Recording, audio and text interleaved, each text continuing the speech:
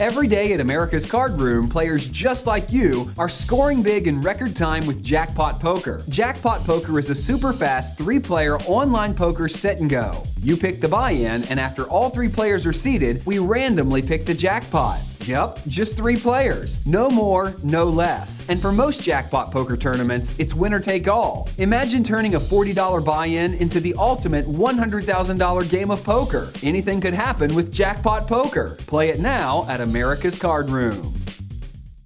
Okay, welcome to Ask Alex, episode 80 on OneOuter.com podcast, sponsored by AmericasCardRoom.com. If you want 27% rate back from AmericasCardRoom.com, simply sign up for your account by using any one of the adverts or banners on the OneOuter.com website. Follow us on Twitter at OneOuter.com and join Facebook group, facebook.com/group/OneOuter. This episode and all other previous episodes can be found on OneOuter.com website and also via iTunes for free. If you want to send questions in for Alex on a future show, then just email questions@OneOuter.com or tweet them or Facebook them to me. Alex, episode 80 of the Ask Alex show. How are you doing? I'm good, man. I'm living the dream, as they say. No, everything's good, man. Everything's good. How you doing? Yeah, I'm good.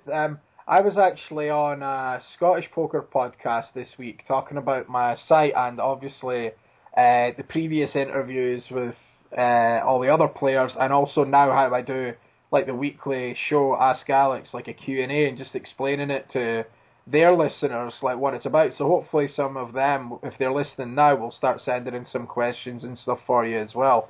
And obviously with it being a Scottish Poker podcast, the majority of listeners are Scottish, so maybe the questions will be slightly different or random or that's whatever. Good. Yeah, we hope they're good. But it was strange for me to say, I know the guy that runs that podcast, Martin, and he asked me on, and we got it all set up, and it was weird because he was the one like doing the interview, you know, and I've not done since the last time the other podcast I was on like the Gamblers Book Club podcast, and it was really strange, just like the start of the episode, him going, just give me a second. Like, I was like, well, this is weird. Like, yeah. But it was easier because I was like, yeah, it's your show, like whatever, you know. Yeah, take your time.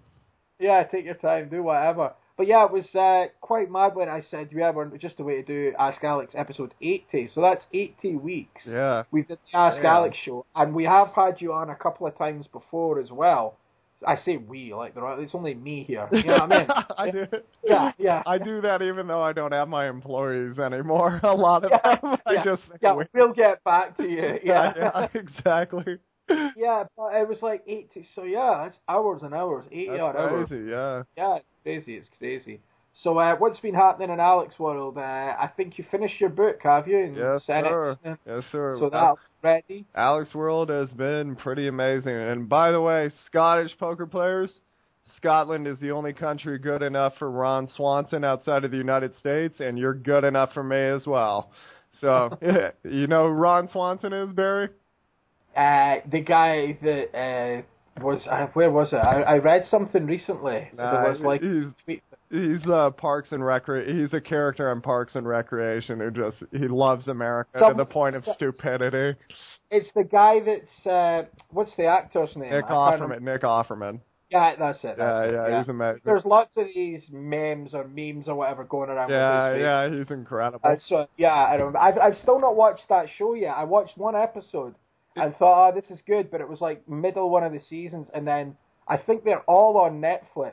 Yeah, I think so. I was like, I got to watch that because, it looks ridiculous. My friends recommended it as well. I like it. If you grew up in America, it's a special kind of funny because Nick Offerman's character is the typical, like, right-wing guy who would do a lot for you, but at the same time, he's a grumpy old man. And the woman's character, Leslie Knope, is the total left wing, does everything for everyone too often, and doesn't realize the rest of the world can't do this. And he was the guy. I remember his face. He's like been in loads of he was in Fargo, like the re-release thing, wasn't he? Oh yeah. He's been in a lot. He's just got that look. He's great. He does a lot of. I guess in real life he's actually more like the character in Parks and Recreation. Like he works He's from the country, works with woodworking and stuff like that. He's a very interesting dude. Yeah, but he was there's a scene where he's in Scotland and it's so beautiful he starts crying. So and all he does when he goes to Canada or London is he just rags on it constantly. So it's but anyway, things have been good here. And I finished the book.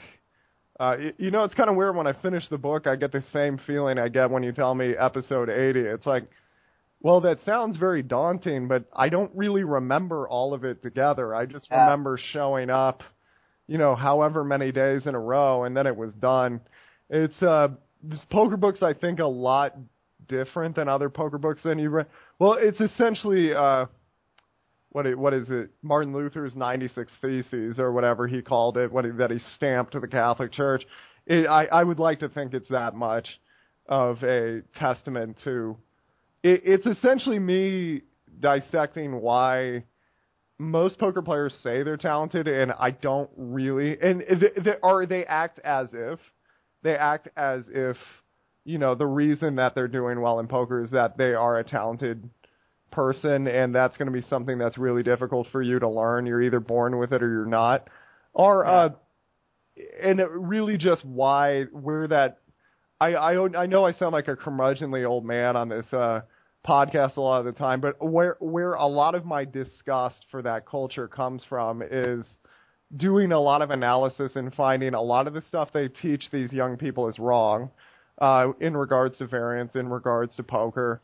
And also, the lifespan of most poker players is about 3 years. You think about that, that's really, I think you have a longer career in the NFL. And at least there you're getting your head banged in. I don't know what the poker players' excuses are. Yeah. But it's most of these guys last about 3 years. They have an algorithm that they form naturally because they're very excited about the game when they first get in. And as the game moves on, they don't study. The enthusiasm wanes. And they keep trying to force this algorithm on a pattern that's no longer there, and that's when they begin to fail, and that's when they develop the very arrogant demeanor. And yet, if you look to chop up the dinner bill, everybody's just about $10-20 short, and don't worry, man, I'll get you back next time. And it's essentially me saying why that develops, how you can avoid that, who the real professional poker players are.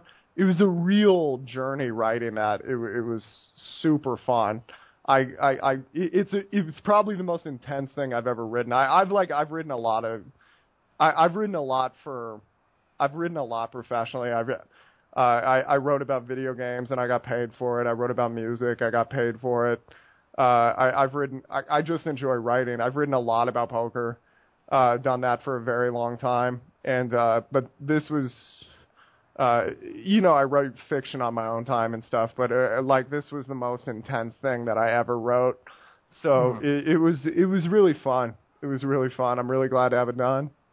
And when's that going to be out for people to buy? I think around summertime is when we're aiming to have it. It's just, right now it's a very messy first draft. It's I kind of, when I write for it's one of those things where if you there's two different parts of the mind. There's your editing form of the mind, and then there's your creating form of the mind. If you're constantly shifting between those parts of the mind, like you're writing, then you go back, edit, you're going to be extremely exhausted. And to my knowledge, there's only one writer that does that. I think it's Dean Koontz is the one who he also, I think, works 80 hours a week. His house is, he has like a $60 million house. His hot tub has a hot tub, but he works 80 hours a week still. But you want to make sure you just get it all out there at first, but that does mean the first draft is pretty rough. So right now, they got to go through it. They got to tell me when I was taking too many risks. I tried to talk a little bit more about my life as to why the reason I'm convinced anyone can do it when it comes to poker is there was never a point where I was like the talented guy, until at some point it became like, oh, don't second guess Assassinato, right? And then I always thought that was pretty weird. I was like, no, you should second guess me. You know what I mean? There's just some people that have that attitude. And, I mean, you should do it in a polite way. You should, if you have the evidence, by all means, challenge my claims. But, it's stuff I didn't really share as much before, kind of my start in poker where I was, the first 4 years, I don't think I made, the first 3 years for sure I didn't make money. The fourth year is when I really broke through. But a lot of people don't understand that, like the span of most people's careers is about 3 years. I was past the 3 years when I finally broke through, so it was, and there's there's just a lot of things I wrote about in there that I think are going to be a little controversial, but, we're going to see how many risks because the publisher is also stamping their name on it. I assume they're probably going to be like, I don't know if we should put this, and stuff like that, but we'll see how it goes. It should be, onward to editing hell. Yeah. How does it work in terms of, is there much strategy content in it as well? There's a ton of strategy content. So how does that work in terms of editing it? Like, is it a specific someone that, like, with it being a technical aspect, how does that work? What they did last time is they had Jonathan Little read through it because he was pretty good. He was pretty good at looking through that. I also had some of my friends read through it and see if that. I had a number of my friends read through it, and then it's amazing how many errors get past like the first 9 people, and the 10th person catches it, right? Yeah. And then one of the people at the publisher actually last time he went through and did all of the Flopzilla stuff himself to see if he could reproduce it, and if he couldn't, he was going to get back to me about it, because then, hey, you're saying something I can't replicate. Somebody else is going to notice that, and so we unfortunately there wasn't anything I messed up on. This one got way more complex because I'm showing how to use Cardrunners EV and stuff like that, and that's definitely a bit more. That's definitely a bit more intense. Yeah. All right. Well, maybe I just have visions of like the John A5 like short circuit robot, like editing it, just reading through it, need input. Exactly. Because it's like it makes sense they would get someone, like poker, right. Like they could look at the math and stuff, so you're not just saying, it's like these books like on quantum mechanics and like crazy physics and stuff. You're like, who the fuck edits that? Yeah. 9 pages of like matrix equations and sigma signs, and you're like, wow, surely like I bet you some of them just like sneak little like inside maths jokes, like advanced maths. They're like, I bet just to mess with you. Oh, by the way, everybody, I got a new battle the 26th of March. It's gonna be. Let me see. Of course, I lost the flyer. But yeah, I'm going up against a guy named Cobalt 45 in California, March 26th. And let me read it out to all y'all. I just got the flyer. It's Cali versus Texas. I'm on the Texas team. March 26th, 1 to 9 p.m. It's called Cooking with Gas 2. It's at the Blue Lounge, 529 Seabright. And I think it's Santa Cruz. Yeah, it's in Santa Cruz. So y'all come out. You wanna meet up, chill, whatever. That's the place. Yeah, I probably won't fly over for that. Yeah. I will watch the YouTube quicker than I watched the last one though. Yeah, you should. This one. So what's the plans for this one? You already underway with it, I take it, right? Yeah, I wrote, like yesterday I took like all my ideas from all my notebooks and journals, and I put together 3 rounds I thought could win, but there's certain things like you have a bar that's like really fitting and good, but maybe it'll go over better in Texas than it will in California. You know what I mean? There's certain, like if I ever go back to the Texas market, which I do plan on doing.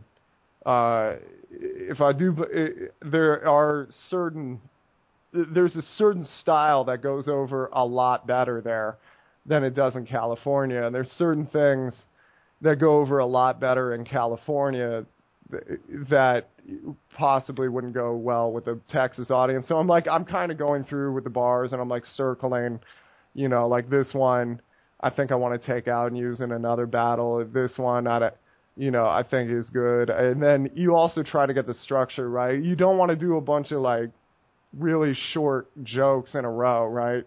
Because then that just kind of sounds like a stand-up comedian who's rhyming, right? But if you put that between I don't know what the proper term is for it, like stanzas, right? Like when you rap and then a joke, rap and a joke. But if you just never break it up, the same thing. Like there's some guys that just I was watching one guy, probably one of the best opponents he's ever gone against, the guy I'm going against. I was watching, I was like, this guy's got a really nice flow. But the problem is he never broke it up. It just, every round it was just 90 seconds of the same flow all the way through and just not a joke, nothing to break it up. So the audience just kind of gets bored. And also really working on the delivery this time. It's I don't know. It's weird. There's a few guys in battle rap that do the kind of like, I don't know, proto-metal delivery, but I find the people who really like that, like really like it, but they're few and far between, and the people who don't like that really don't like that. Whereas if you do like a typical, like in versus Plan 9, I didn't like scream because he was like, he was like 2 inches in front of me and we were surrounded by people, and like I didn't have to scream for an entire auditorium to hear me, you know what I mean, because we didn't have mics. I just kind of talked to the kid, and I can just do that. I think this is going to be a small room affair, so I'm trying to work on my projection more in like a traditional sense.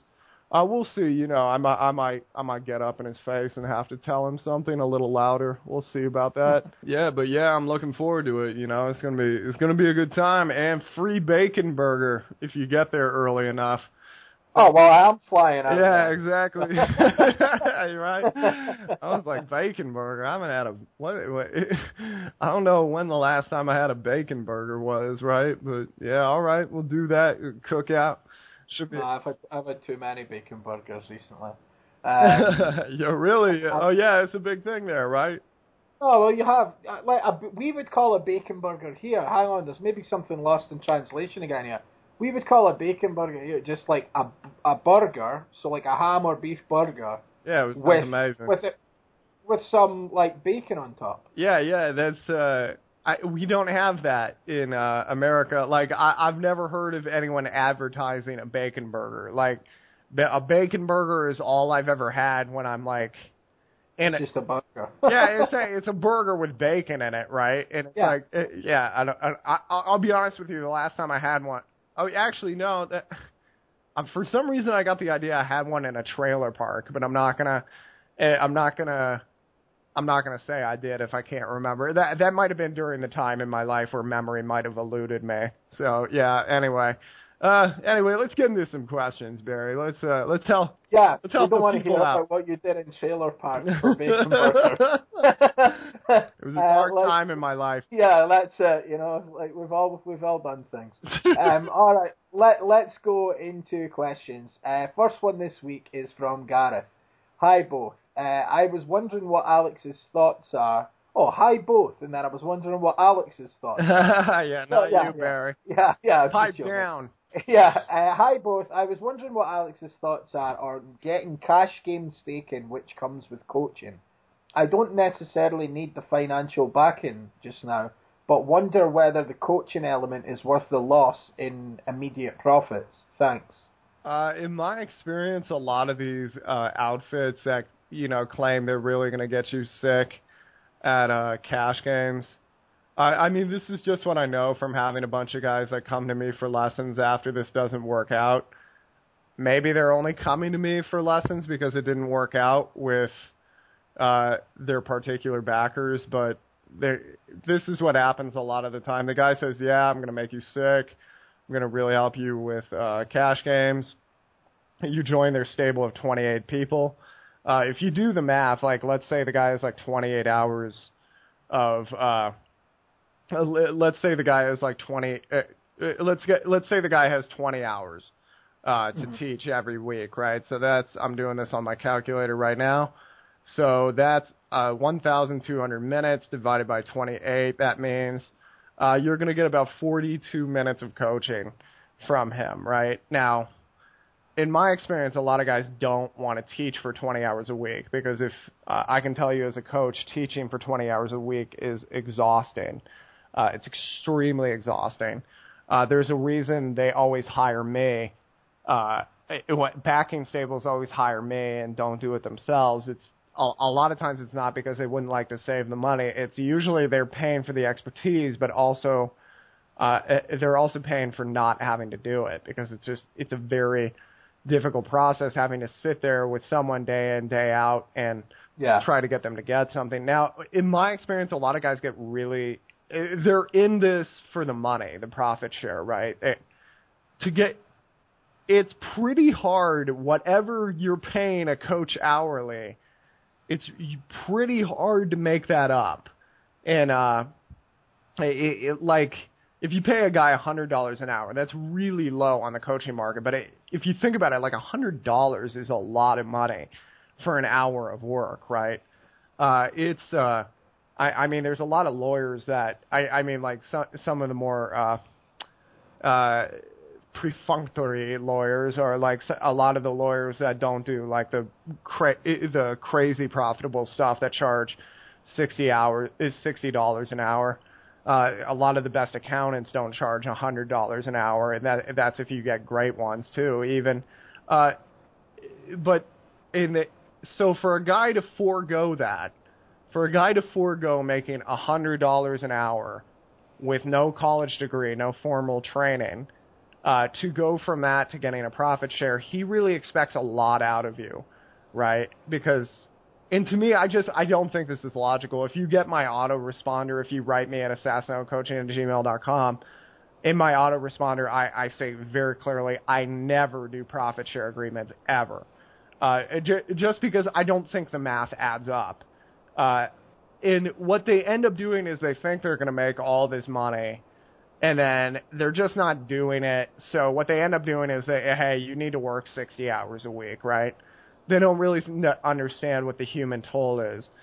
They should be working about, like, if they want to give you all the attention you deserve, they should be working 30 hours a week, like just coaching in groups, stuff like that. They can get it down to like 20, maybe 15 if they're coaching in groups, right? And then they got to do a lot of accounting. That takes a ton of time, right? A lot of them end up wanting to work like 10 hours a week, right? And then the way they're going to make up for that, you know, they want to make up for all their accounting errors, so you got to, because they're not watching it all that well, so they need you to play more and more and more. And in my experience, it just doesn't work. There are some cases that it does work, like the people at Pokar like really manage themselves well. There's a few people that work.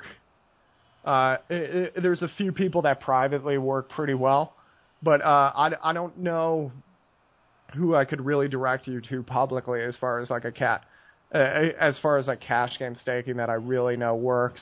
I definitely I don't really recommend anybody, and that should speak volumes. So yeah, that's about. There was one other thing I was going to say. Obviously, I just totally spaced it. But, yep, okay, that's good. Speaking of which, I have a book about staking, which I contributed to, which we're going to have coming out here this year at some point. The other, my co-author is a not a mathematician, but he's I forget what his formal title is. It was something very scary to me, but yeah, I used to live with him in Malta, and we would that was 8-9 years ago, right? And we were just I don't know what he wants me to say, but he's a German with very wild political views. He reminds me of wow. Yeah, so yeah, not those ones. Well, no, I know, but it instantly asks. Yeah. Right as I thought of it, I was like, wow, this sounds worse. No, he's kind of a mad scientist, right? But he used to feed me notes on backing and stuff, and I did pretty bad in backing, but I kind of got out with all my teeth because he said, look at this, not bad, look at this. And, I went bust, but there was like a lot of opportunities for me to take bad deals and oh man, just take on this guy, right? Or, it's real cheap or whatever. And then like, he would do the math and he was like, yep, there was no chance for a positive expectation with this person. Like, even the guy has a positive ROI. Like, if you work it out, like if you do all the simulations, like you're just not making a profit. And it was like, oh wow, that saved me a lot of hours, and I use those hours to do other things. And then, when good opportunities did present themselves again, we could reverse engineer it through his systems. And yeah, now we're gonna release it. It's gonna be pretty interesting, so keep a lookout for that. Nice. Okay, we'll go to the next question. This is from the guys asked to be known as Martinoski. All right. So, hello Alex, I am Martinoski, 11 on Twitch. Maybe you will not answer back, but I have to try. We always answer. Ask Alex always does, man. I have been doing well in the last year in micro stakes, small fields, MTTs. Last Sunday my PC was damaged and I had to play on the wife's laptop without HUD. Then bam, best score in the last year. I'm very confused on how to approach this. I think I'm crushing micro low stakes I'm playing, but I haven't went up in stakes because of a lot of expenses I have. Of course I'm not thinking to play without a HUD, but I feel like an alert of auto-playing sessions, even playing few tables. I have to focus on metagame situations, specifically on ICM spots. By the way, writing this clears some thoughts, but I wonder what you think. Have a nice day. I've heard this 100 times before, and then what ends up happening is a lot of guys go without their HUD, and then they have a 6-month dry spell. I'm not going to say like they necessarily lose money, but they certainly don't, they don't bang it out of the park. The thing is, you don't have to pay attention to the number. This is the way I've always looked at it. If the numbers are there, you do not have to pay attention to them. If they're not there, you can't bring them back.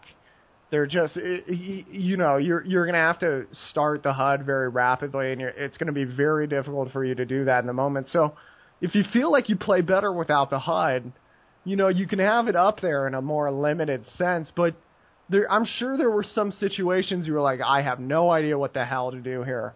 And I don't understand how this is still something people really discuss a lot of the time. Like, this is just like when Poker Tracker got into a fight with me because I said, somebody asked me, like, why do you use Poker Tracker or Hold'em Manager? I said I use Hold'em Manager because I need the versus hero statistics, because some people just hate me, and some people just think it's funny to repop me because, just in the spirit of the game, you want to repop the guy who's opening all the time. So some guys are just like, I'm not going to deal with him. And I kind of need to know who's who, right? And if a guy's had 63 opportunities to 3-bet me, and they've 3-bet me 4% of the time, and their normal 3-bet is 10% of the time, that to me says something. And if it's 27% of the time, and his normal 3-bet is 8% of the time, that says something. And in Poker Tracker was like, well, we don't want to use this statistic because they interrupted me on Twitter. They were like, we don't want to use this statistic because it can easily be influenced incorrectly. I was like, okay, I was like, that puts that into a short list of every statistic you guys use, right? Like every statistic you use could be thrown off by a small sample. Every single one, right? And then whoever was running the account was very mature and said, you're like a kid who still wishes Santa Claus was around or something to that effect. And my feeling was, like, why not just have it there? Like, I'm an adult. I can make a decision whether to use it or not. You know what I mean? And then you'll never have to hear this argument again, right? If you think it's so dangerous, you could have a warning pop-up come up when you put in this, when you select, I want this statistic. But instead, it's, don't worry, poor baby, I'll take care of you, right? To me, it was like, all right, so they just don't have it. They didn't program it. Now, of course, the guy can't get on the account and go like, yeah, we don't feel like putting that together, right? But anyway, I would just, if you don't feel like you're using the HUD that much, when I don't have my HUD, I don't play. Because I can't stand it. It's the most boring poker I've ever played in my life because I'm essentially, it's one thing if I'm playing one table and I rewatch like every single hand, right? But my memory is faulty just like everybody else's, right? And there's so many times like when I'm playing, and this happens to everybody I know, where it's like, oh my God, this guy 3-bets me all the time, I can't stand it. Then you look at his 3-bet and it's like 6%, and his 3-bet versus hero is like 4%. Right, and it's like, really, you just happen to not like the guy, right? The guy, in some cases, I've seen with my students, they just don't like the country the guy's from, right? Which is, I always find hilarious. But they always go like, oh, yeah, this Argentinian always 3-bets me. I'm like, really? Survey says? Nope. And then, in the meantime, there's some guy from their country who they respect who's just destroying them, right? And then,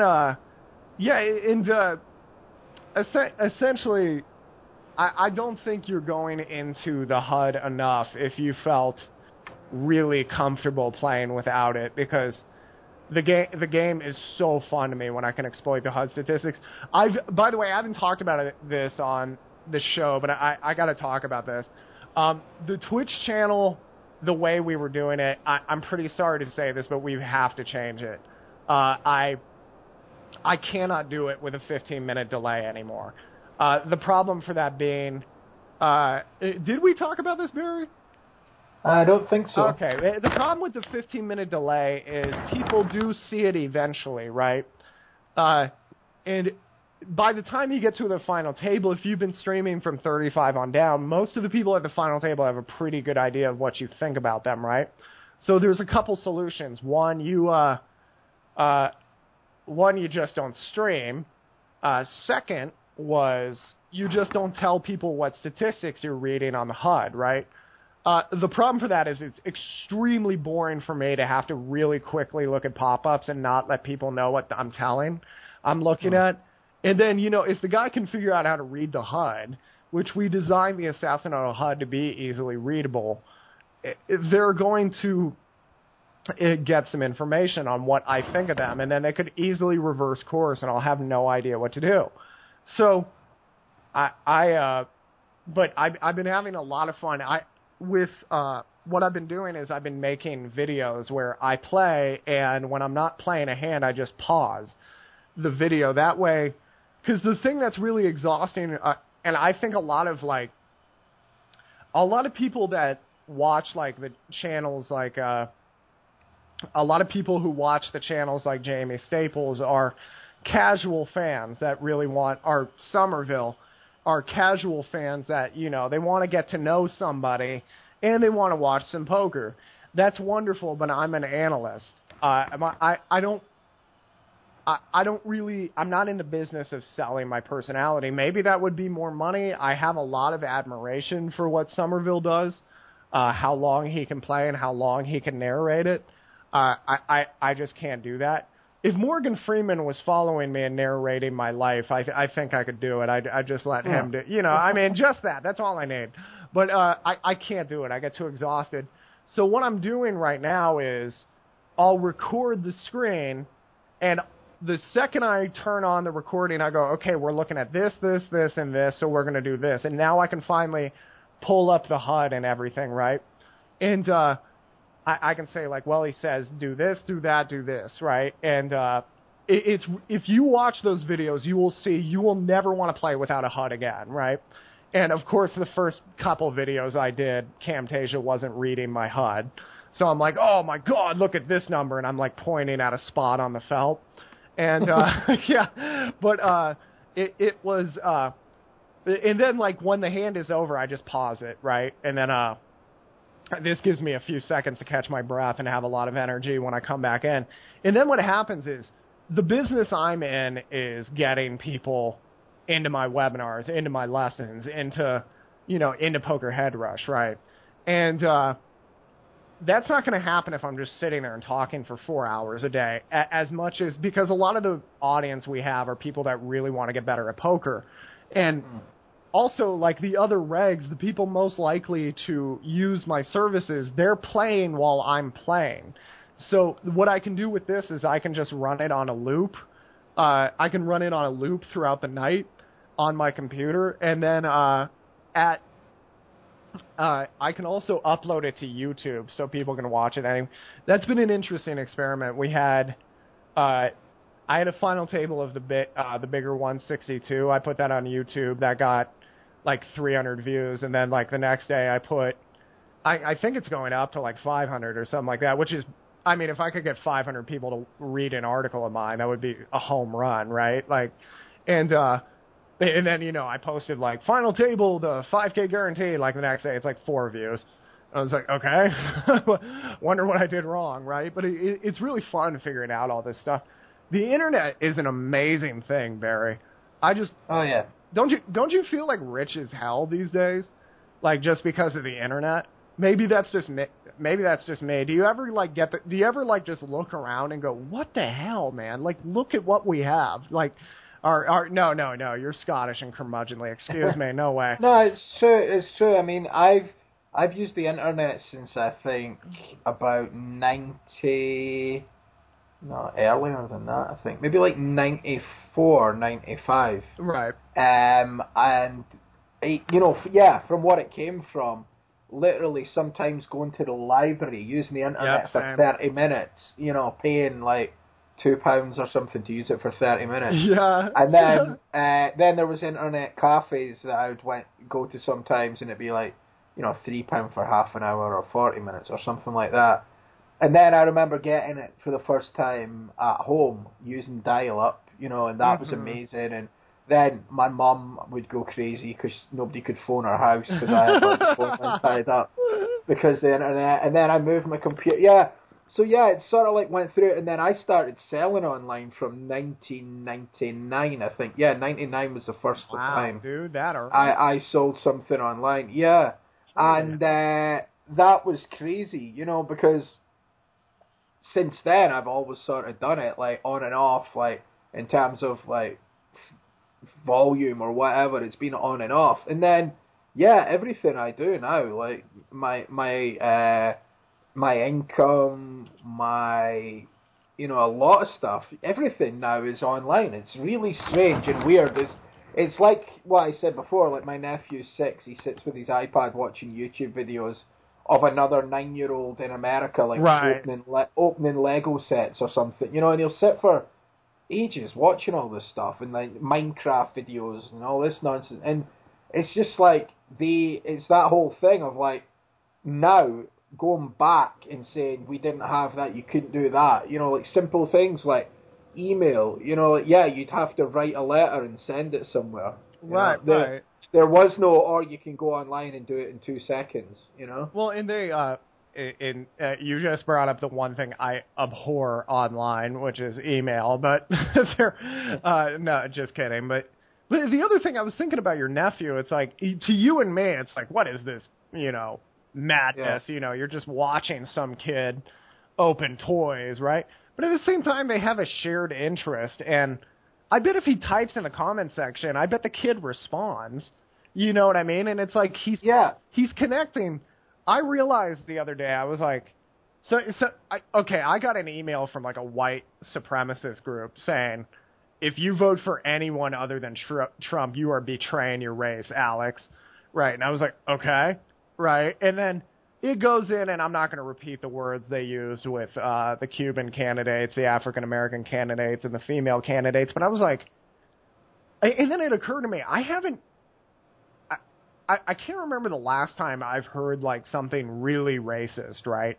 Like just in casual conversation or just hearing it on the streets or something like that. And furthermore, I have now, but I'm not, it was something really bad by some guy, but I'm not going to repeat. But it was,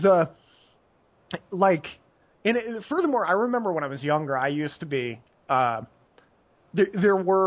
had certain ideas about certain groups, right? And I think a lot of people are like, oh my God, you're a racist. I'm like, I'm pretty sure most people can admit they've had something like that at some point, especially when you're young and really stupid. Now, I never like said anything or like racial pejoratives or anything like that. But it occurred to me one day, I was like, I get along with pretty much everyone.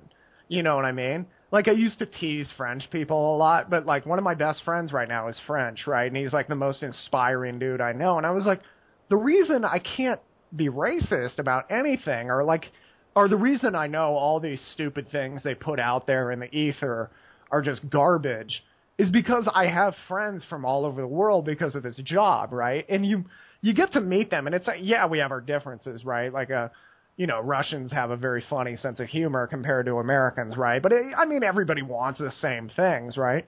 And, if your nephew can talk to a kid in America and he has the same interests. Like, God forbid one day somebody starts saying, you know what we got to do about the Americans. Like, he's going to go, hey, that's BS. Like, I know somebody in America, and he's cool, Yeah. And that's just really cool. But, yeah, I had a moment, like, yesterday. I was, like, or over the last few days, like I was in my studio, we built a studio here, and like to find the place, we found a really good cheap place, and it was like, it was all online, right? Like looking up all the properties and stuff like that. And then, getting the equipment, it's like if I bought the equipment in the States when I was a kid, it was like there was one store you could go to, and they could charge you whatever they wanted, right? Now, because there's people like you I can talk to, right, who are like good resellers and people who like will actually, go like, hey man, I got a bank account and I can go to China, I can pick this stuff up and bring it back, and we got everything for like really cheap. Well, by the way, guys, I'm gonna go on for a second because this is so amazing to me. I heard about this album, this metal album with a jazz band, right? And I always loved like jazz when it was mixed with metal, but like I'd never heard it. And then it occurred to me when I was a kid, let's say I wanted to hear this album. I would have, first of all, I don't know how I would have heard of it because there was only like one metal magazine. It was awful. And it was like this rock band, Metallica goes on their tour. Let's talk to a Metallica for the 33rd time about their tour. How's this tour going to be different? Oh my God, this one's going to be amazing. And it's like, yeah, okay, great. And it's like, there's these specialized websites that can survive because of advertising, and they can talk about this band. And then it's, back in the day, I would have, okay, let's say I want to get the album. Well, I go to the local record store. They don't have it. I go to the big chains. They don't have it. So somebody's going to have to order it for me. And it's going to – by the way, there was no chance I could download the MP3s because there was no CD Baby or Bandcamp or anything like that. And I would have had to, like, buy the album for $35. And then it would get sent to me. And by the way, I have not heard the album at this point. Okay? So there's a really good chance I'm going to get this album, and it's horrible, right? And I just spent $35 on that, right? And yesterday I was like, I read about the album, and I open up Spotify, and it's there. It was literally 4 seconds, and it came out like a week ago, and I'm listening to it, and it sounds pretty good. Then I called my father on WhatsApp in Brazil. He's in a cafe, and it's clear as day. It costs us nothing. I call my mother in the States. 3,000 miles away. It's clear as day. When I go meditate, I have a guided meditation app, Headspace. When I'm learning a foreign language, there's Duolingo, which is, I got Rosetta Stone like 10 years ago, and it was like $400, and it wasn't as good as Duolingo is, and Duolingo is completely free. I track my exercise on my cell phone. Every note I ever have and I am amazed by this. You better sound amazed, Barry. Perk up right now. Perk up right now. I am amazed. It's crazy. I think it's different for guys like us, and like I'm older than you as well. So I had even less old technology. timer. So what it is it's amazing to us because the alternative and like the previous. Right. And don't get me wrong, there is a lot of nostalgia with like people like miss going to the record store when it first came out, or queuing up all night to like see a movie or rent one out or that, and they were all gone. But people forgot that kind of sucked too. Because you look back on it nostalgically, Yeah. But like people like my nephew, he'll never know any different than iPads and iPhones and whatever, and God knows what will be out in 15, 20 years. That's my big worry with. And I get nostalgic too. Like I do all my writing for the rap battles in notepads, right? Because I like putting pen to paper. There's something really amazing about that. But like I open my Evernote. My Evernote like syncs up to like 17 different computers in the cloud. So like if I ever write down anything, it's amazing to me. I'll be like running and listening to music, and I'll get a really good idea for something, and I'll like write it down, and it gets synced to 5 computers, right? Like from my run in the middle of bum F nowhere, Costa Rica. But like when I put pen to paper, like it feels amazing. But then like I lost like 5 pages of ideas for bars, right? I just lost it, right? And it was like, well, that sucks. And they don't know any. This is the thing. The reason I worry about, I know, guys, I sound like old cranky American when I get going on about socialism. If I could pay, let's say I paid like 70% of my paycheck, and I knew for a fact my mother would be taken care of, my mother would have housing, all the things that they always promise, right? My sister could go to college for free. They'd have medical care for the rest of my life. I'd be pretty livid, but at the same time, I'd go, you know what? It's okay, right? Because now my loved ones are cared for. My problem is I don't believe that crap ever happens. I think they take more money, and then it never comes to light. It never happens. They just want more money. And then my real problem, though, is all of this like innovation comes because some guy took a huge risk, right? Whoever created Spotify, people must have thought was nuts. Like, you're going to try to get every album streaming? No one's going to go along with that. So he went and got a lot of money together, and if he did it and he was wrong, he was ruined. And now, if he's successful and he gets a lot of money, he's ruined because everybody's like, you know why you're getting behind in life? It's those rich people, right? It's just like what they used to do with the Jews, right? During World War II, you know why you can't get a job? It's the Jews. And it's like, now it's the rich people. It's the rich people are keeping you down. Rich people don't care about you. They care about their own thing. You know what I mean? And then, so I think a lot of people who could come up with this amazing stuff, which makes our life, right now you can get any movie on Netflix and 3 other sites, any book on your Kindle. You can listen to any independent band on Bandcamp. You can take down any note of any kind of audio, video, anything with Evernote. You can monitor your exercise. You can call people all over the world for free. You can listen to an album whenever you want. You can do that all because of technology. If you take out the motivation for people to create technology, I just don't think it's going to happen nearly as fast. And people say, oh, that would never happen. It's like, remember the Dark Ages. There was an institution that did not like advancement, right? Are people benefiting from advancement? And we took a step back for a long time. That stuff can happen. But anyway, and Rand signing off. I'll talk to y'all later. Well, I think we should squeeze in one more question. Let's do it. But if we can do it, I got it. Let's do this. I do have an appointment as well, though, so try and keep it concise to at least 40 minutes. I'm joking. Yeah, sorry, okay. I didn't hear it. There was a bit of a delay. I wasn't trying to make you feel awkward. Yeah. I'm joking. And let's go for this last one. It's from Chris. Alex, hey, it's Chris again, and your insight to my last question really helped, and I have had a plus EV run here lately. My question is, I currently have a $400 bankroll. I know very low. And the local tourneys run about $80 buy-in, and there's $1 to $3 cash game as well. How does one optimally use a low bankroll to increase it?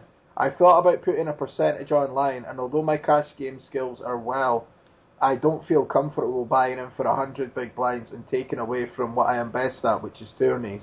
Any insight would help immediately. Immensely. Sorry, I'm butchering that. You're good. You're everybody. I only worked for an hour, then I shut down. Yeah. By the way, guys, Barry was pretty. He was a little sick when he came in today, but he showed up. He didn't even complain, right? Like he just showed up. So just so you all know how cool Barry is. But well, I still told you. So if I was really strong, I wouldn't even tell you. You kind of mentioned it offhand. Like it wasn't. I don't know. Some of my friends are like, oh my God, I am so sick. It's like, wow, I wish I could quit every day. I have a tickle in my throat, but like you didn't do that. You were like, I'm plowing through. Let's do this. And which one was Chris, Barry? Sorry, Chris Chandler, I think the surname was, but I can't remember his last question. But you obviously, as he'd messaged him before, said Chris again. The last question really helped. So. We had a couple of Chris's just because I was going to try to put it into a context. But yeah, anyway, with $400, you have no business playing those stakes. Period. Like that's it. But by the way, $400 is a lot of money for online poker. Like get on. Well, I mean, on America's Card Room, there's a ton of like low stakes games, and then you can get the rake back, and you can just grind that out. And then they have rake races, which puts your rake back in at 30-40%, which you don't have to be that good of a player to make money off of that. You should be looking to log as many hours, learn as much as possible, and grind as much as possible at low stakes games. Let's say like 40. I mean, I would be playing 10 NL if I were you. Honestly, like 5 cent, 10 cent. And a lot of people go, oh my God, that's so boring. It's like, well, if you're playing like 10 tables, that's $100 buy-in. You know what I mean? And like, I used to love going to $100 buy-in games. They were so hard to find when I played home games. You know what I mean? And imagine if you showed up at that game and they said, all right, man, here's the deal. We're all going to play, okay, open up your little console. It's Super Battleship, right? We're all going to play 10 tables against each other. And there's $10 on each one. You'd probably go, this is insanely cool. I get to minimize my variance. I get to play a hand anytime I feel like it, whenever, and I get to chill. And if I want to sit out, the games keep going. And, well, most of them. You might kill a couple. But online poker is still, I mean, going back to it's kind of weird how this ties in, Barry. But, like, I remember before online poker. I came in right before online poker, right? I remember driving for 70 miles, or forcing my friend to drive 70 miles while I crashed in the back of the car, right? And, we'd show up at the game and it'd be like, all right, we're doing a $5 buy-in today, guys. It's like, really? We spent $35 on gas on the way here, right? Like, how are we going to make it up, right? And then, we would sit there and we would play because there was nothing else, right? And now it's like online, there's a game going at all times, and you get, by the way, they would take a stupid rake from us sometimes at these games, to the point where it was like, oh, this is unbeatable. Like, one time they just, it was like, man, I feel like they're taking a lot from this game. And then I was like, I'm looking around. Nobody has as many chips as I thought they did at the beginning. It's like, what's the rate here? 5% uncapped. All right, I'm leaving. Completely unbeatable. And, yeah, it's, just get online with that money and, sign up through our link. If you do that, by the way, guys, just as like a thank you, just write me at assassinocoaching@gmail.com. Say I signed up. Say this is my email address. This is my screen name. And, yeah, once we check that you deposited, I'll hook you up with one of my webinars for free. Pretty much any one of them except for Why Ape Styles is Right. So you can go to twitch.tv/ the Assassinato, and you can read about all of them. There's ones on donk betting, check raising, open raising, 3-betting, you know. Just read about them. They're called You Flat Too Much, that's a check raise fool, dissecting the donk bet, or You Flat Too Much, dissecting the donk bet, that's a check raise fool, or Why Pasegno is right. And, yeah, you know, check them out, and I'll hook you up with one of those for free. And I appreciate you all signing up, by the way. I really, America's Card Room, you know, there's not a lot of people doing sponsorships for podcasts these days. You know what I mean? It's not like, and we were like, look, we get these kind of people, and, you know, they tend to be a little more hardcore than most people, right? And we had to deliver on that promise, so we were betting on you guys, and you guys delivered, right? So thank you very much for that. I really appreciate that, because I mean it's our word, you know what I mean? It's Barry and I's word, and we're you know, we were really trying to, you know, business is good when everybody benefits. We want America's Card Room to benefit, you to benefit, us to benefit, and you know, we found out an agreement where that worked, you know, with the rake back, right? And we don't get as much money because we went for a rake back deal, and that's cool with us because we figured if we helped you guys would come out in droves, and you guys really did that. So thank you. That really helped. Yeah, definitely. I echo those thoughts. I don't know why I'm getting I can hear my voice back, Alex. You got the... Nah, I don't know what's going on, man. Maybe... no, just... Sorry, well, man. I can hear my voice back there. I can't now. So okay, it's good. Yeah. It's all right. You know, once again, we are so high tech here at the One Outer Podcast. You know what's the dumbest thing, Barry, is I own a studio that people do radio shows out of, now, and I'm just like, but I mean, I guess if we were, I would have to drive there, you know what I mean? Or like, I mean, that's far too much. Yeah, exactly. I mean, that would take like 12 minutes with traffic. Yeah. I mean, no, I'm not having that. Yeah, not having that. So, but no, that was a good question again. It just re-emphasizes like the guy with the $400 bankroll. Yeah, it's nothing for his $80 games and he's won 3. But Alex started with less, and I remember having some like 400 or 500 in stars and building that up into actually managing to take a living off it over a year and a half, 2 year, plus building a bankroll to like, you know, a few thousand from, you know, like $300. Yeah, so exactly. Eventually. But I started playing again. It was the $2 180s, you know, so, or the 180 mans is some, you know, I always call them the 180. And just, play with your bankroll. Yeah, sorry, go ahead. You know, because if he's $400, even if he says 100, he can play $4. Yeah, exactly. MTTs or the sitting goes. I think there's still like $2 things on stars, 180s, and then $8, and then you build up, and before you know it, like you can do that, and then as Alex says, America's Card Room, there's lots of small stakes cash there. $10, 10 NL you can sit down with and stuff, you know. So yeah, and I mean, and probably 40 buy-ins in terms of that. You could probably, if you're willing to go broke and reload it, you could get away with that, you know. Exactly, like, and I mean, like, I never deposited, and yesterday I was working out, and I was like, I need to go to the bathroom, and I was like, oh yeah, there's a bathroom here, and I was like, I've gotten to the point I have bathrooms in my house I've forgotten about, right? Yeah. Like, now I know I have arrived, right? I was like, I've never felt more successful than that moment, right? I was like, because I mean, it was stupid. It was like we added on to the house back there, right? Like a couple years back, and I always forget there's a little bathroom we put in there, right? But I was like, you know, and I'm thinking like, dude, this came from nothing. Like this literally came from like playing like little $1 buy-ins, right? And it's like, yeah, man. I mean, $400 is a lot of money. Just get in there, have the discipline. You know, just have the discipline and grind it up, man. What you got now probably right now is time. You know what I mean? And use your time and sweat equity to get what you deserve, as they always say, right? Yeah, that was like Tony Robbins. Yeah, because you're like throat, like yeah, because your throat's always going. Yeah, it's like, hey guys, you know, it's like, yeah. So no, definitely $400, go do it. But yeah, it's not gonna. The mistake I always made is you want it overnight. Just resign yourself to the fact, like the journey, as Alex talks about, and myself mentioned before, and just do it. And before you know it, like a year, 2 years down the line, as we say with Alex writing a book and me doing other things, like you look back and go, wow, I don't even remember half the stuff I did, but like now you've got, and then you can be sitting in your house with multiple bathrooms like Alex and still being miserable. Still being an angry old man. Yeah. Right. So, all right, we should probably wrap up for this week. Sure.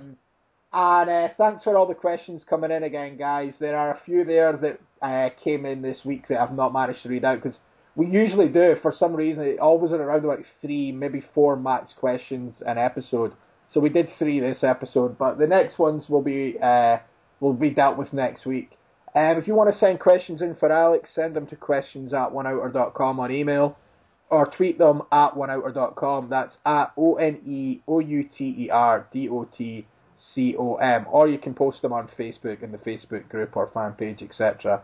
Alex, how can people learn how to have multiple bathrooms in their home and contact you for private coaching? By the way, guys, we go for quality over quantity on this show, but if we ever do get a huge backlog of questions, we'll have a special episode where we machine gun through them, all right? So don't worry, send your questions in, we'll get to them, right? And, if you guys want to write me at assassincoaching@gmail.com, if you want to discuss coaching, my autoresponder will, in 2 seconds, give you most of the information you probably need, probably all of the information you need. For most people. But if I'll read your letter, and if I see there's anything in there that didn't really get answered, I'll go ahead and write you back and let you know what's going on. And be sure to check out pokerheadrush.com. That's my website that I really enjoy doing. That's kind of all the concepts we discuss here. Just about, the working man's poker, how to have like a really good life with, a decent living in poker, right? As opposed to trying to shoot for the stars and, hoping variance comes on your side this time. And, there we have all the videos, the trip reports, the blogs, the strategy articles, all that good stuff. And you can sign out. You can sign up for my mailing list and you can get, excuse me. He's choking. He's choking, and he's faking. He's got a cough because he's choking. Anyway, but you can sign up for our mailing list, and we every Thursday I write you guys essentially a letter, just a strategy article. And it's weeks before it gets posted in any magazine, any blog, anywhere. It's just your guys' for your own, like every month, right? For a month, right? So you sign up for that. And you know what? We've been doing that regularly for 4 months. I haven't sent one advertisement in those 4 months, right? Like, no, of course there's a couple lines like, hey, if you guys want to hit me up for a private lesson, click here, right? But I haven't sent like a full flyer. But that's going to be changing soon. I'm finally going to abuse your inboxes with a flyer. But we got a bunch of webinars coming up. So if you guys want, those do fill up. So if you guys want first pickings on those, be sure to sign up for the newsletter on pokerheadrush.com. And I should start advertising this March 26th. Santa Cruz, 529 Seabright at the Blue Lounge, 1 to 9 p.m., cooking with Gas 2. I will be battling Cobalt 45. Me and the entire Dallas crew will be out there. So if you ever wanted to go to a DFW Battle League battle, but it was too far for you, this is our road game. And it's going to be, I think that one's going to be really interesting because, Cali's, frankly, a little wider, has a little bit of a different, has kind of a different composure when it comes to battle rap, and like the Dallas dudes, I think, are just some of the sickest. That's why I wanted to be in their, I wanted to be in their league. You know what I mean? I wanted to learn from the greats, and a lot of these California guys can spit too. So it's going to be a good time. It's $10 entry and free bacon burger before 2 p.m. Maybe not 2 a.m. So yeah. Be sure to check it out. Cali versus Texas Power and Respect Battle League. I'll see you all out there. And I'm off to check my flights for the bacon burger. So Carlos is flying out there. It's probably because of the bacon burger. He's flying to Vegas for something else, and he was like, "Oh, I'll just drive down to that." Right? So but it sounds funnier if he flew out for a bacon burger. Anyway, moving on. Okay. And thanks for listening, everyone. Remember, keep your questions coming in, and we'll see you on the next show. Thanks. Cheers. Cheers. I didn't say cheers. I said thanks. For the first time in 80 episodes. That's how ill I am. Yeah, cheers, everybody. Cheers. Don't make us glass you. Every day at America's Card Room, players just like you are scoring big in record time with Jackpot Poker. Jackpot Poker is a super fast 3-player online poker set and go. You pick the buy-in, and after all 3 players are seated, we randomly pick the jackpot. Yup, just 3 players. No more, no less. And for most Jackpot Poker tournaments, it's winner take all. Imagine turning a $40 buy-in into the ultimate $100,000 game of poker. Anything could happen with Jackpot Poker. Play it now at America's Card Room.